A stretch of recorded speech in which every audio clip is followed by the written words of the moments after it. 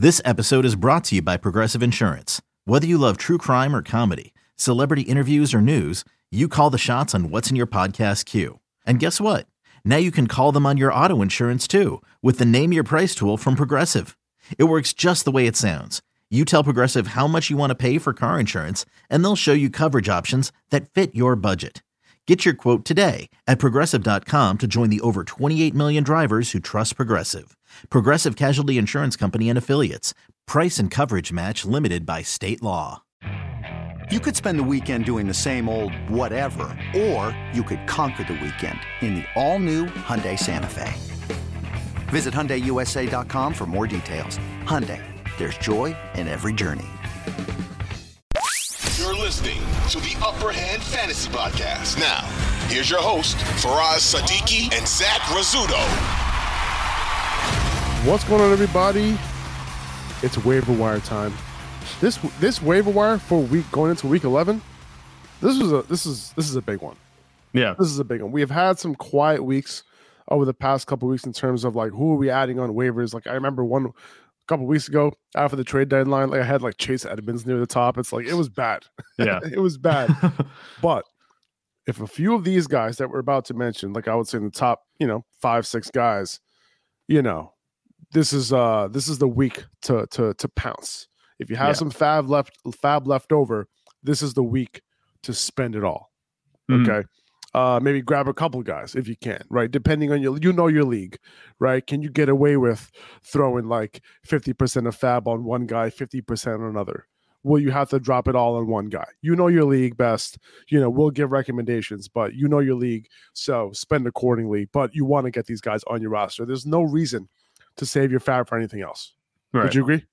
Yeah, I mean, I'm probably going to be a little bit hypocritical. You can see I haven't spent hardly any of my fab this year. I don't think I have. I have a bunch yet. So I would say, yeah, spend up now because there actually are, like you said, you mentioned the top 5-6 guys that we're going to talk about. They have a chance to be actual serious fantasy contributors down the stretch. This isn't like any type of, maybe they'll have an impact, a couple weeks down the road. It's like, no, these guys have a chance to be immediate impact and also have a lot of value going forward, as long as they keep playing. There's some league winning upside in a couple of these guys, right? Oh, yeah. So we'll talk about that in a second, but let's just quickly talk about the Eagles last night. They got their first loss of the season. Yes. I'm sure that makes you happy. Oh yeah, for sure as a Cowboys fan. But the NFC is pretty tight right now, dude.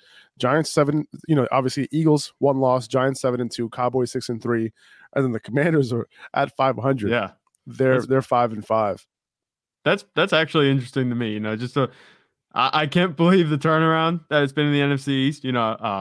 Dallas really could have used that win last week. Now, they really could have used it, but I think they'll be fine anyway. It looks like the NFC East is going to have 3 teams in the playoffs, but remains to be seen.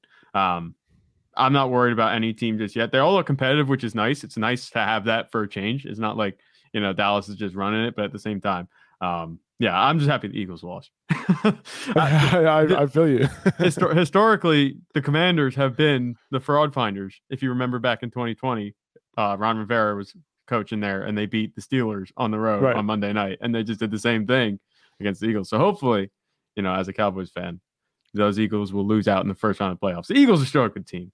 They got screwed by some play calling in that game. Oh, not my play God. They got screwed officiating. by a couple of things, man. Yeah. Right? The Dallas Goedert fumble. Yeah. That's the face. That was such a it's funny because so if you didn't watch the game, what happened was Dallas Goedert, he had the ball in his hands. He was making his way downfield. He was getting tackled, but he literally, like, the defender grabbed the entire face mask and pulled him down with the face mask, and he fumbled, and there was a no call on the fumble, which is incredible because, like, if you're going to review that play, it's obvious. You're not going to, you know what I'm saying? Like, it's weird. What is the rule on that? Are they not allowed to call the penalty post review? No. Is that what it was? I think that's what it is. I mean, I'm not like Mike Pereira coming in here and telling you what the rules are. I'm Mike not like Pereira, former NFL, official. Yeah, Please, let's go to let a us rules know. analyst here. No, but I think the rule is they tried it out a couple of years ago, if you remember, with pass interference where you could review it. And Yeah, I remember that. that was just not only did they hardly ever win those calls, but it just left too much up in the air. You have to just err on the side of the refs in this instance. I think they said they just gave up on that. They weren't going to have any type of challenge. And the same thing happened with this face mask. You can't go back and look at a play and call a penalty. The only play that they really get a little leeway is on an intentional grounding call. We've seen that happen where, the refs will discuss it after the fact and determine whether there is an intentional grounding call or not. But outside of that, it's, you call it or you don't. We saw that also. What spurred on the pass interference review for that 1 year was that divisional round game between the Saints and the Rams when Nikel Roby-Coleman just blasted. I forget who it was, but obvious pass interference. That's what caused that to happen. But at that point, you can't go back and call the penalty. It's just how it happened. Yeah, man. They need to change that though, because when it's as obvious as that, like when you can see it in the replay, like you gotta be like, hey, you know what? It was actually a face mask penalty on. It's just straight up like that's what you gotta do. Especially, with the outcome of the play being a turnover. They say all 100%. Turnovers are reviewed. Like that one, obviously, he's not going to lose the ball if he doesn't get his face mask ripped at. Like, what are you supposed to do at that point? Exactly. Maybe on just automatic reviews, you review the penalty, any potential penalties, like a face mask. Maybe not pass interference. Okay, maybe you don't call that because that becomes super subjective when it goes into slow motion. But face mask is just objective, right? If you can see it, it is a face mask. You know what I mean? Yeah. There's no subjectivity with that. There's no gray area. Like with a holding call, which holding calls, I still can't believe they're 10 yards. That makes me really annoyed. But, I know. I can't believe yards. Yeah. Like, it is a lot. But I feel like if it was 5, it would happen way more often. Well, I don't think it would cause any team to be like, oh, well, now we can get away with holding. It's only 5 yards. Obviously, that still hurts you. But I feel like 10 yards, a defensive holding call is only 5 yards. And an offensive holding call puts you back 10. It just doesn't make sense for me. I guess. But the offense has so many advantages already. But they're catering to the offense with the rules and the changes that they made. But the other thing that happened in that game, which was terrible, was Taylor Heineke dropped back. He randomly took a knee, 7 or 8 yards behind the line of scrimmage, and the Eagles tackled him out. Brandon Graham just went ahead and just tackled him. Yeah, took him to the ground, and the refs called the flag. And because of that, I think that was 3rd down. It would have been 4th with like a minute and a half left. Yep. The ball would have went back to the Eagles, and the Eagles would have had a chance to win the game. But they called it a flag. It was a 1st down Washington, and the Commanders won the game.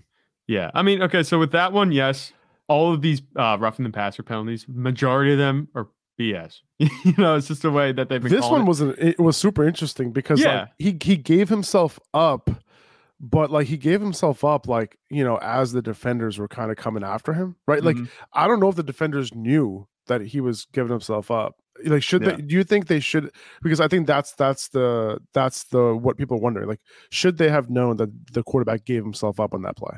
I think they should know. They've seen the way they've been calling these roughing the passer penalties. They should know. Okay, he's down on his knee. All you gotta do, Brandon Graham, just run past him and touch him on the shoulder pad. That's all you gotta do. True. He went down with him, and that was kind of obvious. I could see why they called that, just the way they've been calling it. But the thing that didn't make sense to me is that if you're Taylor Heineke, what do you do? I mean, I know that you're going down just to run the clock maybe a little bit. I don't know if they had any timeouts, but unless that penalty happens, what kind of decision is that to just take a knee down there? You know what I'm saying? You move yourself back that many yards.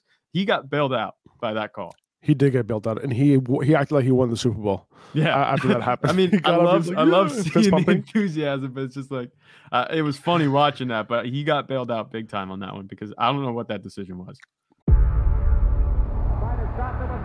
Before history is written, it's played. Before it's frozen in time, it's fought one shift at a time. Before it's etched in silver, it's carved in ice. What happens next will last forever. The Stanley Cup Final on ABC and ESPN Plus begins Saturday. Terry McLaurin, man, what a big game from him. Making plays all night long in a tough matchup with Darius Slay most of that game. caught 8 balls for 128 yards, 38% target share. His target share has gone up in 4 straight games. Like Taylor Heineke is locked onto him right now, and you can't leave McLaurin out of your lineup like at all at this point. No. Like, I mean, even coming into this game, we knew it was a tough matchup, but it was hard not to start him because you knew he was going to get his targets. Yeah, not with Taylor Heineke at quarterback. You can't leave Terry McLaurin out. We saw Carson Wentz throwing, and he wasn't dialed in with Terry McLaurin. He didn't even seem like interested in throwing to him. Remember that Jahan Dotson had 4 touchdowns, I think, through 3 games. Yeah. And Curtis Samuel was getting like 9 targets a game, and look what's going on with Heineke. Heineke's giving like 2 targets a game. Yeah, you know what I'm saying? Like Curtis Samuel is a non-factor. Yeah, so Taylor Heineke is good for Terry McLaurin, and Carson Wentz is good for everybody else. But the way Taylor Heineke is playing, he's playing way better. He has way more heart than Carson Wentz at this point. He's been there for a little while, and he's been out of the lineup. I love watching Taylor Heineke play, even though he's on and off. But with these receivers, he has single-handedly brought Terry McLaurin back into relevance. What we're talking about, like Curtis Samuel, like you said, pretty much a non-factor. Even though last week he did catch, it was him on the touchdown, right? It was a long touchdown, but he still didn't get the targets. I think he only caught like 1 or 2 balls in that game. Right. So outside of that, I mean, there's not really anybody else that he's looking for. I think that Terry McLaurin should definitely be in your lineup, and he might be a solid wide receiver too, with high wide receiver 2 upside because of the way this offense has been playing. They looked good last night. The ball control was pretty. Ball control was the name of the game. And let's get right into that. Like Brian Robinson and Antonio Gibson, they combined for 40 carries in this game. The run game was a big reason the Commanders were able to sustain drives. A lot of converted short gains for first downs, right? And that was really the name of the game. And that's partly why we saw such a low yard per carry output, for these guys. I will say this though. This is an amazing sell window for Brian Robinson. Oh yeah. If you have him, congratulations. Like this is exactly what you were looking for. He had like 26 carries in this game. Yeah. Move him now while you still have a chance. And Antonio Gibson, he's still involved with the goal line, right? That goal line touchdown is not guaranteed for Robinson if the Commanders get to the goal line moving forward. They split goal line snaps down the middle. So just keep that in mind. Now he has Houston next week, right? Yeah. So And no, I am not keeping him for that game. Like what I rather do is use that as a selling point to my trade partner to say, hey, Brian, I'm literally going to hit him up. Be like, yo, man, Brian Robinson got Houston next week. You want him? He just had 26 carries for a touchdown. You want him? Like that's how I would sell him because you never know what's going to happen next week, right? Like, yes, it's a good matchup, but like maybe Antonio Gibson, gets more carries. Maybe he's the one who has the good game. And, Brian Robinson, who, I think is not the best running back in the world, he might not kill it, right? He might end up with 12 carries for, 57 yards, and that's it. Yeah. He might have a good yards per carry output, but that's about it. Yeah. Brian Robinson, the yards per carry last night wasn't that good. No, it wasn't. 26 carries, 86 yards. But, and that's why I had to preface it with, the fact that he did convert a bunch of those short, like those like short yardage gains. You know what I mean? So a lot of those situations were like, go get me a yard type of thing. And he got a lot of those. So that's why, it's a little deceiving, especially last night, because there was so many of them. Yeah. I don't know. It was really weird. If going into this game, you told me that by the end, it would be Brian Robinson with 26 carries against the Eagles, I'd be like, you're crazy. Like the Eagles are supposed to be up in this game, Oh yeah. Antonio Gibson's supposed to be catching 6 or 7 balls. Brian Robinson should only be used on the goal line, and he should only put up, 30 yards, maybe rushing. He put up 86 on 26 carries. This went completely against what I was expecting for this game. The running backs look good, and like you said, and I was going to bring it up if you didn't, about Brian Robinson in the sell window. Okay. I actually have him in one of my leagues, an hourly, I think it is. And I'll buy him. I left.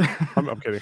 Yeah, I left him on my bench, and actually, I put in Tyler Algier over him this week, and he put up 3 points. And then Brian Robinson has 26 carries, 86 yards, touchdown. Did you get the win? Yeah, I won. It was fine. I'm Must not be nice. I was.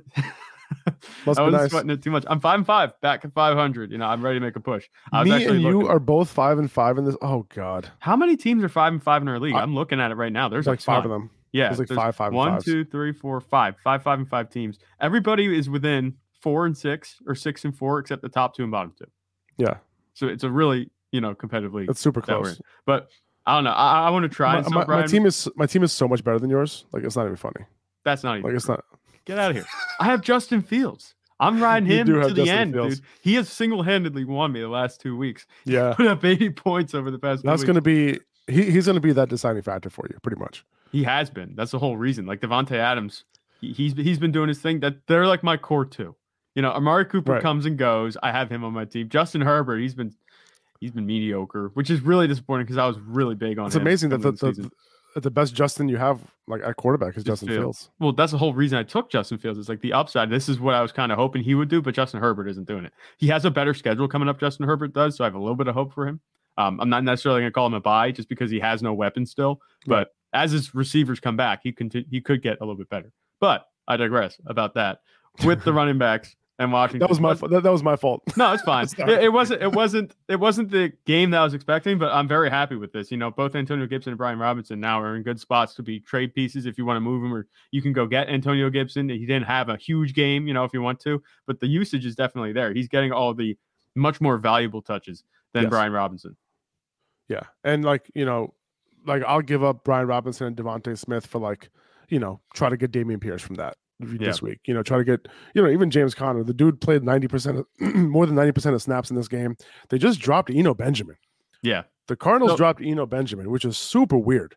Yeah, I don't know what that was about. I saw that. I don't know either, man. Apparently, the reports were that he was surprised by the move. Like, really, kind of makes no sense. He was starting 2 weeks ago, right? Like, it was weird, man. I don't understand. Maybe it's just a vote of confidence for James Conner. So maybe we should be buying up. But why? Why would you ever vote of confidence in James Conner? Like, that doesn't make any sense. I mean, like, what if he gets hurt? What are you going to do? Is Darrell Williams coming off IR? Could that Not be yet. a reason? Like, No, I he's don't not know. coming off Who IR do they have behind him? Are they going to put Kyler Murray back there? Colt McCoy quarterback, Kyler Murray at running back? Like, what are they going to do? Listen, if you were stashing Eno Benjamin, it is Eno Benjamin. If you were stashing Eno Benjamin, I wouldn't drop him just yet because I want to see if he gets picked up, and I want to see where he gets picked up. You know, it's not looking good. I don't think. No. But yeah, I if you have to drop him for like one of these top 5 guys, like I would when we get to the waiver wires. But like outside of that, I'm not sure if I would. The bottom line with Eno Benjamin is I don't think he's going to be a difference maker anywhere. You know, I think he's just going to go. He might be a depth addition somewhere. I'm not expecting too much. He can be, yeah. It's only there might be just a couple teams they could use him, but like I can't really think of too many on top of my head. You might be right. He has achieved his peak value already this year. Another guy, Brian Robinson, Devontae Smith, Dameon Pierce. I mentioned him. I mentioned James Conner, Jeff Wilson, like even him. Like you get the point, right? Like just aim for these like that RB2 range. Dameon Pierce is probably low end RB1. He just had a bad game, so he would be the ideal target. You know how I have Dameon Pierce ranked? He's my RB 1.5, and I should put a post out on that or something because he is the 1.5. I could talk about that all day. I love Dameon Pierce, just don't love the offense. I hear you. 2400 Sports is an Odyssey company.